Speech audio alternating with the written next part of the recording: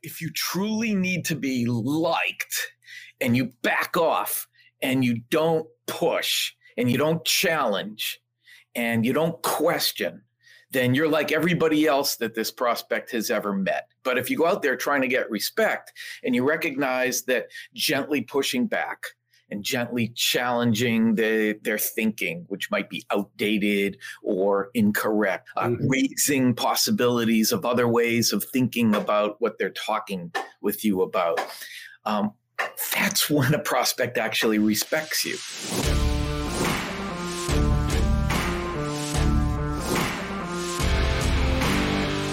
All right. Hi, everyone. Today I have Dave Kurlan on the show. Dave is the founder and the CEO of Objective Management Group, also known as OMG, the award-winning leader in sales assessments and sales evaluation tools. Dave is also the CEO of the consulting firm Kurlan & Associates, specializing in Salesforce development. Dave has decades of experience in sales coaching, sales training, sales systems, you name it. This is going to be a really exciting discussion to have with Dave. Welcome to Stop Killing Deals. Thanks, George. Thanks for inviting me. And, you just raised their expectations. They think it's going to be exciting now. And this topic could very well be boring. I hope it's not. So great to have you on the show. On the last episode, we interviewed Lee Gerdes on the topic of fear. So that is the topic of today. And I think one of the big takeaways from that was that we shouldn't really fear itself, but rather we should be concerned about our responses to fear. Like, how do we react when we become fearful? So this brought me to thinking, who's the best sales expert to talk about fear? And with your assessments and in your evaluations, you have something called the sales DNA, and you talk about limiting beliefs. So that's why I thought about you, Dave. That was a great idea to think about me in that. Excellent. So what do you think? Where do we start? How do we connect this back to sales? Well, I think it kind of triangulates back to sales. As you said, there's self-limiting beliefs that play into this. And as you said, how we respond to fear is part of this. And how we respond depends on how well we control our emotions. And controlling our emotions as it relates to selling is really about that voice in our head. And whether we allow that to speak to us or not when we're selling. And then there's the piece which we have to consider, which is what we're fearing. Because there are certain things that we fear. For example, 59% of all salespeople need to be liked. And a good chunk of them need to be loved. And they're trying to get that from their conversations with their prospects. But hang on a second. So are you saying that 40% of the salespeople don't want to be liked? Don't need to be liked. There's a difference between you and I, who are both very likable, and whether or not we, for our own psyche, need to be liked. Okay. I can come across as being likable. I may not actually be likable, but I know how to act likable. But I don't care what anybody thinks of me. And I don't care whether anybody likes me. And I don't care whether people agree with me. It doesn't matter. So my actions aren't driven by making sure that you like the next thing I'm going to say. So when we think that almost 60% of salespeople do have that dying need to be liked, that next question they have to ask, that next thing they need to say, especially if they've been listening to your interviews, especially if they've been reading our blogs, especially if they've been reading our books, especially if they've been through sales training and there's a formal sales process. There's an expectation that at this point in the process, they're supposed to ask these kinds of questions, and they're supposed to keep asking. And the questions are supposed to be incrementally more personal and more profound until they can finally uncover that compelling reason that's going to cause somebody to do business with them. So if they're worried about those questions they're going to ask, if they're afraid, if I ask one more question, this prospect is just going to lose it. If I ask that question right now, they're gonna hate me. If I say that one thing that sales training has been pounding into my head that I have to say right now, they're gonna hang up the Zoom call. Mm-hmm. They're gonna kick me out.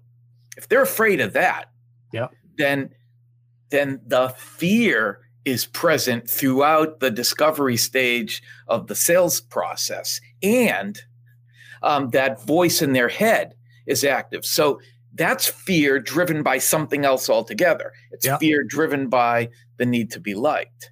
Now, I mentioned emotions. Uh-huh. So if somebody says something to them, it actually happens. Their fear was worth the worrying about. And the prospect gets upset with them. Like, how dare you ask me that question? That's none of your business. I don't share that with salespeople. If a prospect reacts emotionally and the salesperson was already afraid, and then the prospect says that thing they were afraid of hearing, now they're emotional. They go into, oh my God mode. Mm-hmm. It happened. Now what? So now they can't control their emotions. So now it's fear plus it happened. So now they go into fight or flight mode. Yeah. The true panic. Oh my God. So there's a lot of stuff going on. And what's really important at this moment is whether they react or whether they respond. Mm-hmm. A reaction is emotional. It's the first thing that feels right for them. Oh, I'm so sorry. Please don't hate me. I'll give you the discount. Yeah. Or they can respond, which is a measured approach. It means the voice in their head isn't dictating what they're going to do next. And a measured response might be, it looks like I got you upset. And let them say, yeah, you got me upset. Tell me about that. And now they let the prospect vent, which is a good thing. The prospect is emotional. More likely they can get them from upset to ready to buy than from never getting them upset and never getting them ready to buy. And then so there's a combination between the need to be liked and controlling emotions, which is basically a salesperson's ability to stay in the moment, be right here, right now, not thinking too far ahead, not worrying about what already went by, but just actively listening and engaged in a conversation, which leads them to the next appropriate question. And how do you then self-identify, I guess, is the question, that you have the need to be liked? Most people who need to be liked know it. Okay. If I tell a salesperson, I get the feeling that happened to you because you needed to be liked. They'll go, oh yeah. You didn't ask that question because you were afraid they wouldn't like you anymore. Oh, of course. How do we reframe that then? Because I guess we need to reframe there that you don't think about that in that. Exactly. What I tell salespeople is, and once they understand how detrimental it is to their selling success, what I tell them that if they need to get something out of the relationship, they should strive to get respected. Mm-hmm. If you truly need to be liked and you back off and you don't push and you don't challenge and you don't question, then you're like everybody else that this prospect has ever met, and they won't respect you. Mm-hmm. So you didn't accomplish anything by needing to be liked. But if you go out there trying to get respect and you recognize that gently pushing back and gently challenging their thinking, which might be outdated or incorrect, or gently challenging what they just said, raising possibilities of other ways of thinking about what they're talking with you about, that's when a prospect actually respects you.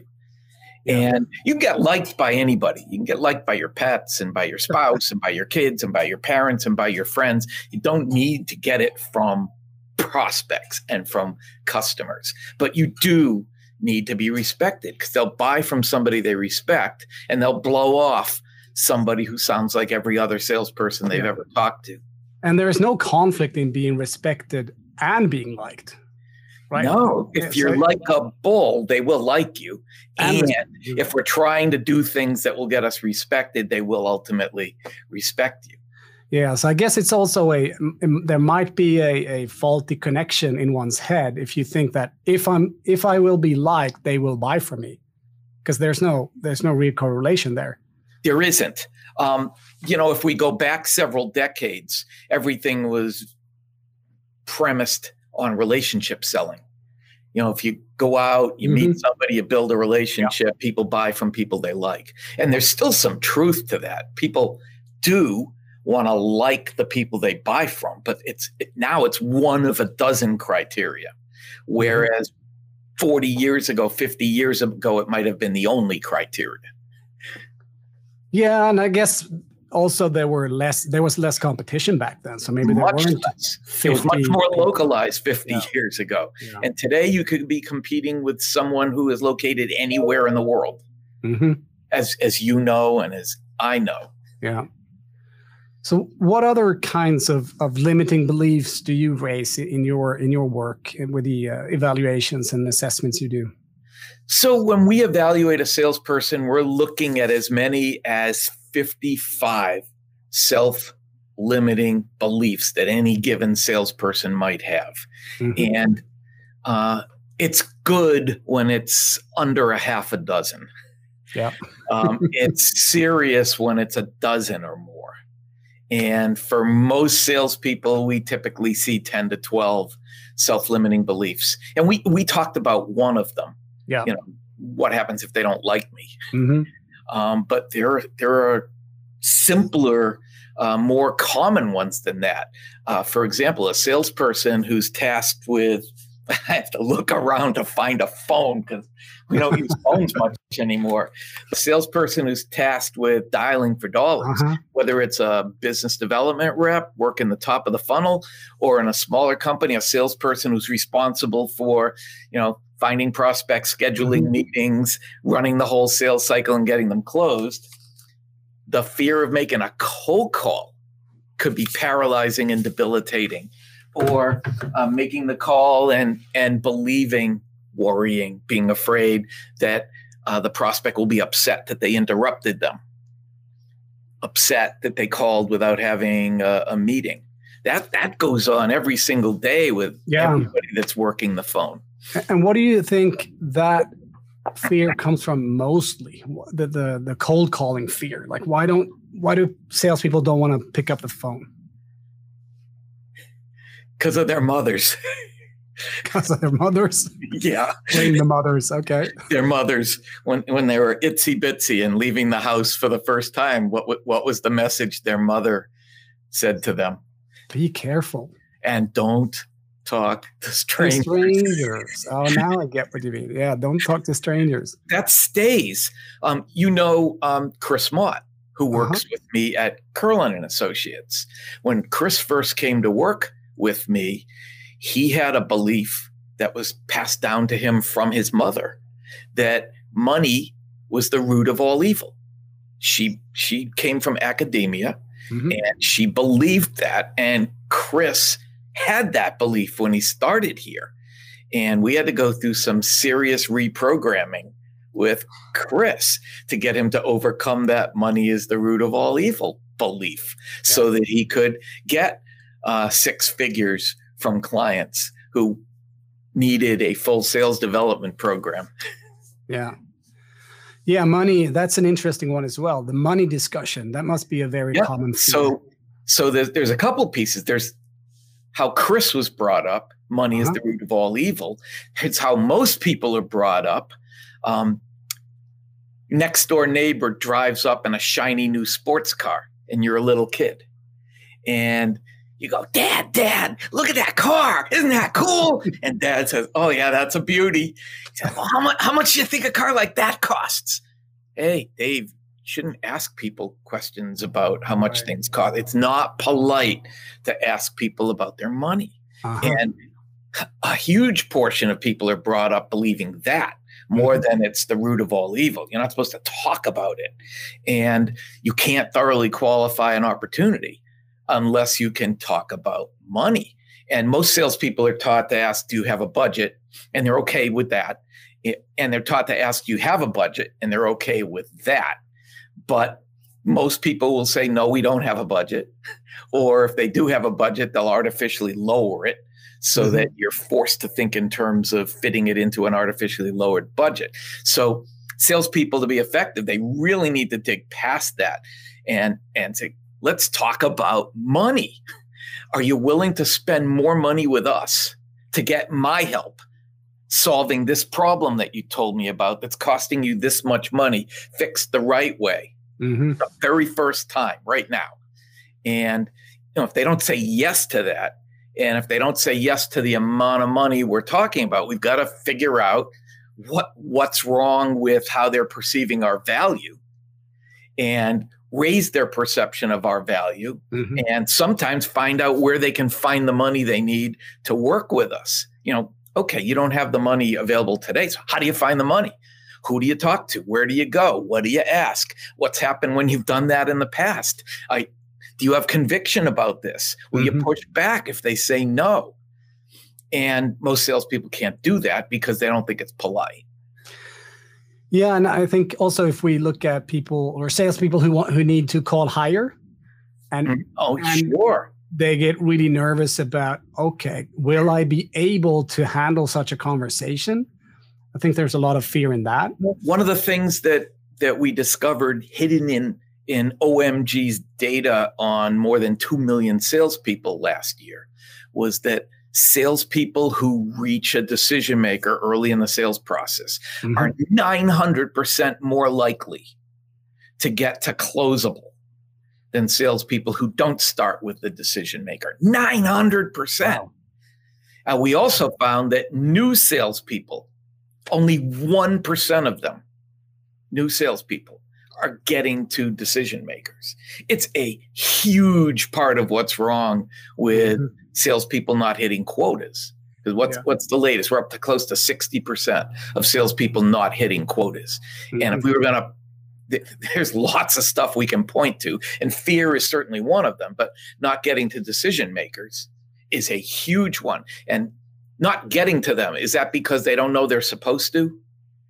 It's not part of their sales process, or they're afraid to ask to get to that person, or they aren't able to come up with a compelling enough reason with the person they're talking to have that person bring the decision maker into the conversation. But for whatever reason, fear being one of the big ones, it's not happening. And they're just wasting their time and spinning their wheels, talking to the wrong people about the wrong stuff at the wrong time. Yeah. No, I see that a lot. And I think maybe it also goes back to training. Do we train salespeople well enough in how to have valuable conversations with higher ups? Exactly. And a lot of the training doesn't do that. No. It teaches them to identify who the decision makers are and who the influences are, but it doesn't really train them to do the hand-to-hand combat that's required to get it to happen. Yeah. What does that conversation sound like? And what needs to have already happened before you have that conversation? I hate the concept of asking who's the decision maker. It's a horrible question. It's just as bad as those budget questions I mentioned. But if you're uncovering a compelling reason to buy, if you're disciplined enough and patient enough to keep asking questions until we uncover that compelling reason to buy, then you can ask a question like, who else cares about this? And that decision maker's name will come up naturally instead of forced. And then we can say, well, shouldn't that person or those people be part of this conversation, instead of saying, can I meet the decision maker? So salespeople are way too transactional in the kinds of questions they're asking to check off the boxes of the sales process, instead of having a thoughtful, in-depth, timing appropriate, patience appropriate conversation. Yeah, agreed. Let's switch over to sales managers then. What do we have to talk about them? What do you think sales managers are mostly afraid of? What kind of fear is holding them back most of the time? That's a great question. And sales managers were salespeople. So they have the same problem that salespeople have, right? They want to be liked. Mm-hmm. So they have a hard time holding their salespeople accountable and reprimanding them when they aren't doing the things they're supposed to do. And they have a hard time with coaching, with real coaching, not what they think is coaching, just talking to a person and suggesting a couple things, but real coaching with role play. So they're afraid of holding their salespeople accountable. They're afraid of doing a role play. They're afraid of really trying to coach and engage and make their salespeople better because they don't really know how. And they don't know how their salespeople are going to react. And they're afraid that if they push it, salespeople won't like them anymore and might quit.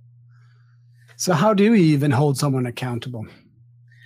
Well, I think it starts with having agreed upon goals. Yeah. It's a lot easier to hold someone accountable to specific goals and a specific plan and specific metrics that the salesperson's bought into.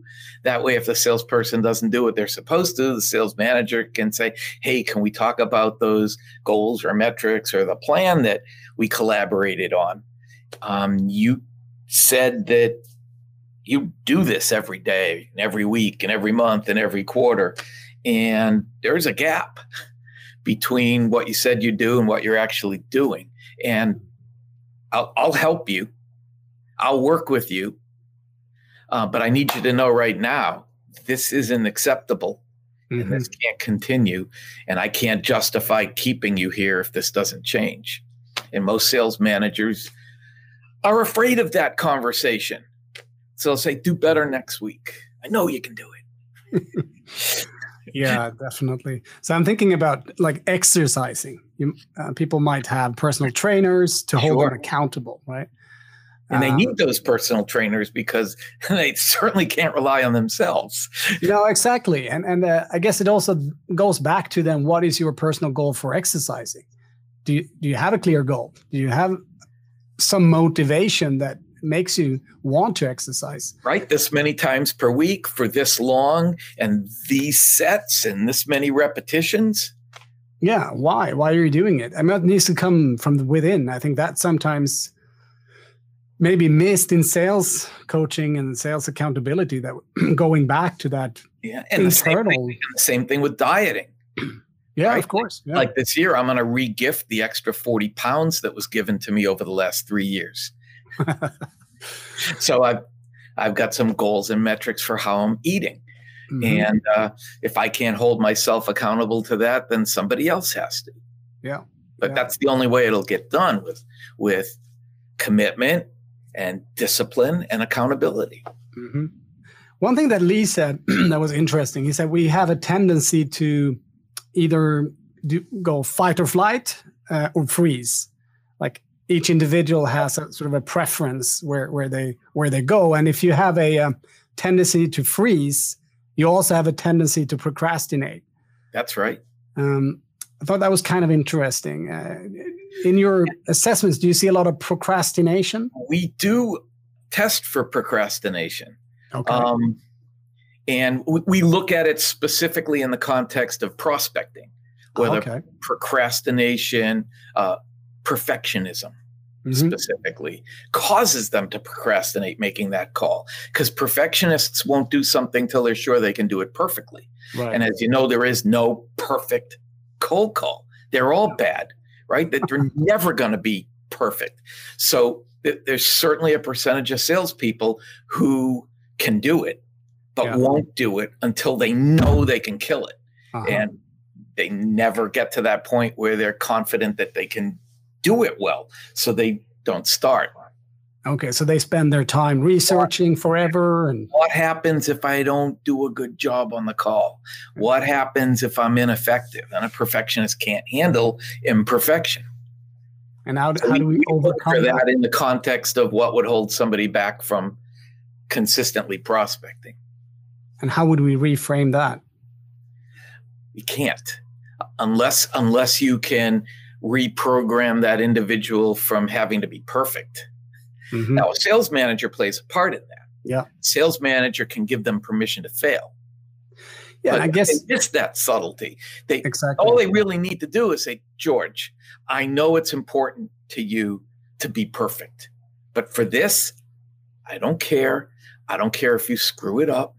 I don't care if the prospect hangs up on you. I don't care if you make 100 calls and don't get a single appointment. It's okay. Yeah. We'll get to perfection if you screw it up first 100 times. And I want you to know, I want you to screw it up. It's okay to screw it up. I will applaud you if you screw it up. Just make some horrible calls for me. But it literally takes that kind of a sales manager to bring them along. There's a scene in Shrek where Shrek has to get the donkey across the bridge over burning fire.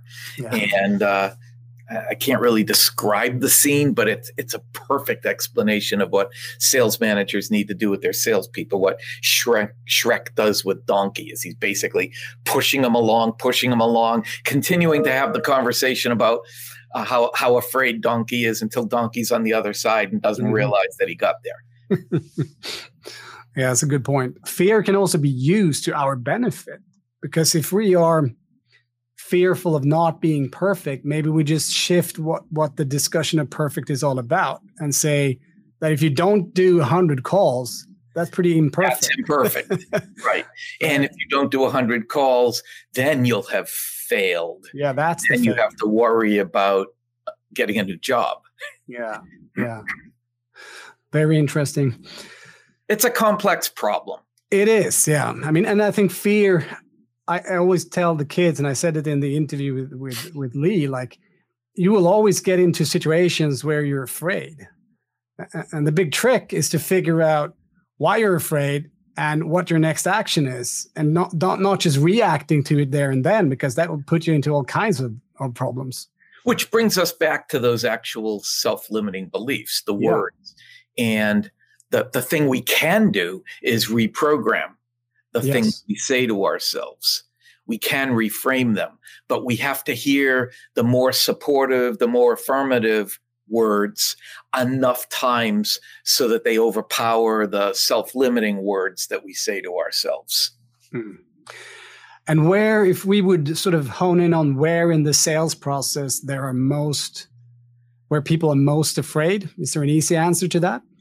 There isn't, because it happens equally. If we break the sales process into 4 stages, that first stage is prospecting, and it happens a lot in that stage. The second stage is discovery, and it happens a lot there. The third stage is qualifying, and it happens a lot there. And the fourth stage would be presenting, proposing, closing, and it happens a lot at closing. Mm-hmm. So it's hard to work around it.